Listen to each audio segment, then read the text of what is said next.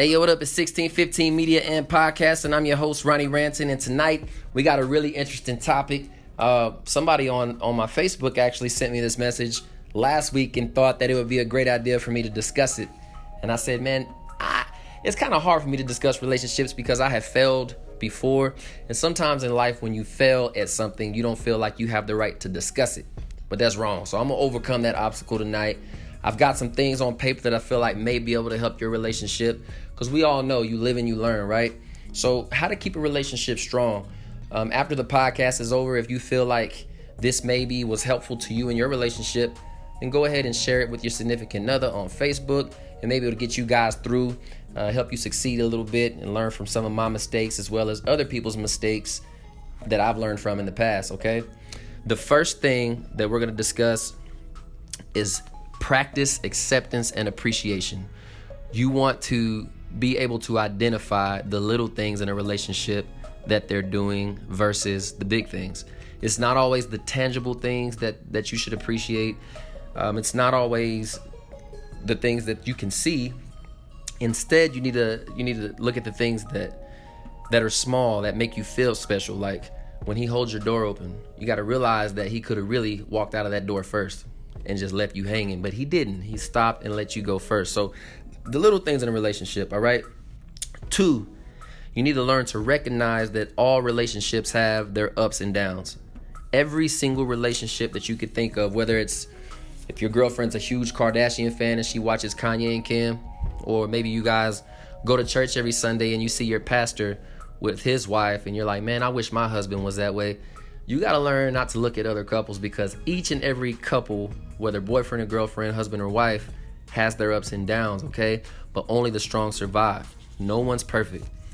3, you got to learn to use the word we, all right? If you use the word we, then you make both parties feel special, like they're a part of you, like y'all are becoming one, which in marriage, this is very important because the Bible says you become one. So when you say we and not I, kind of as a reflection of what God wants for a relationship, okay? This one was really cool. 4, keep the 3-1 ratio. And what that means, the 3-1 ratio means, in the past you've heard people say, well, as long as the good outweighs the bad, this person's good for you. But that's not always true. So the truth is, when it comes to our relationship with our significant other, that's not the case. You need to keep the ratio of positive to negative 3-1. All right. If it's just 2-1, that's not enough. The positivity needs to be 3-1. For every piece of negativity, you need to have 3 positive actions that follow behind it. Learn to practice that, and it'll really benefit you. Keep the excitement alive. Like, people in relationships don't want to learn how to keep the excitement alive. They get really content with the same things, and there's a way to keep that positivity alive. Constantly try new activities together. It creates excitement and the uncertainty that comes from the unknown. Even if you're with someone whom you've known for a long, long time, they still want to try new exciting things. So make sure that you're giving them the opportunity to do that. Keep the playfulness alive.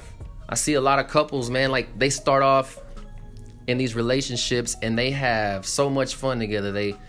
They wrestle on the couch, they make jokes to each other, and then over the course of time, they begin to get very dull and very bored with each other.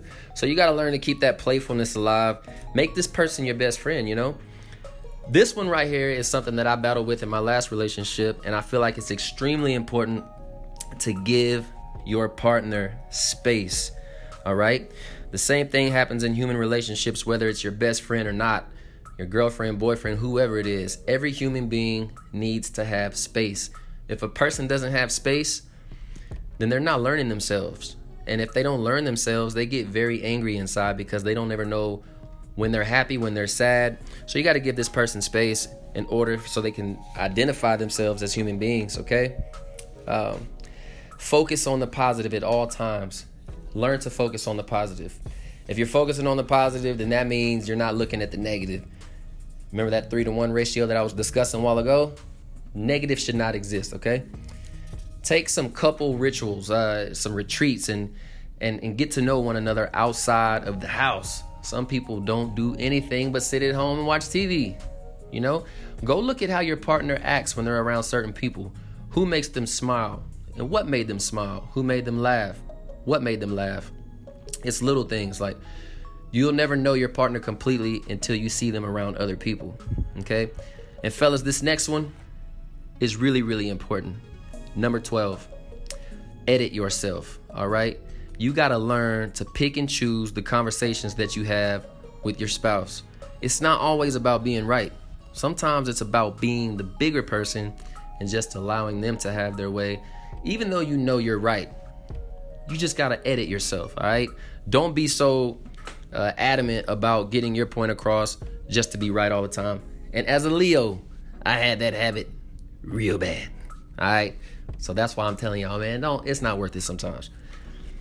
Be supportive, okay? There's many ways to be supportive with your partner, including the following. You want to give emotional support. Listen to them when they're upset. Listen to them talk. Give compliments and praise. You know, tell them that the information that they might need, you know, you have that information. Research the things that make them happy and do it.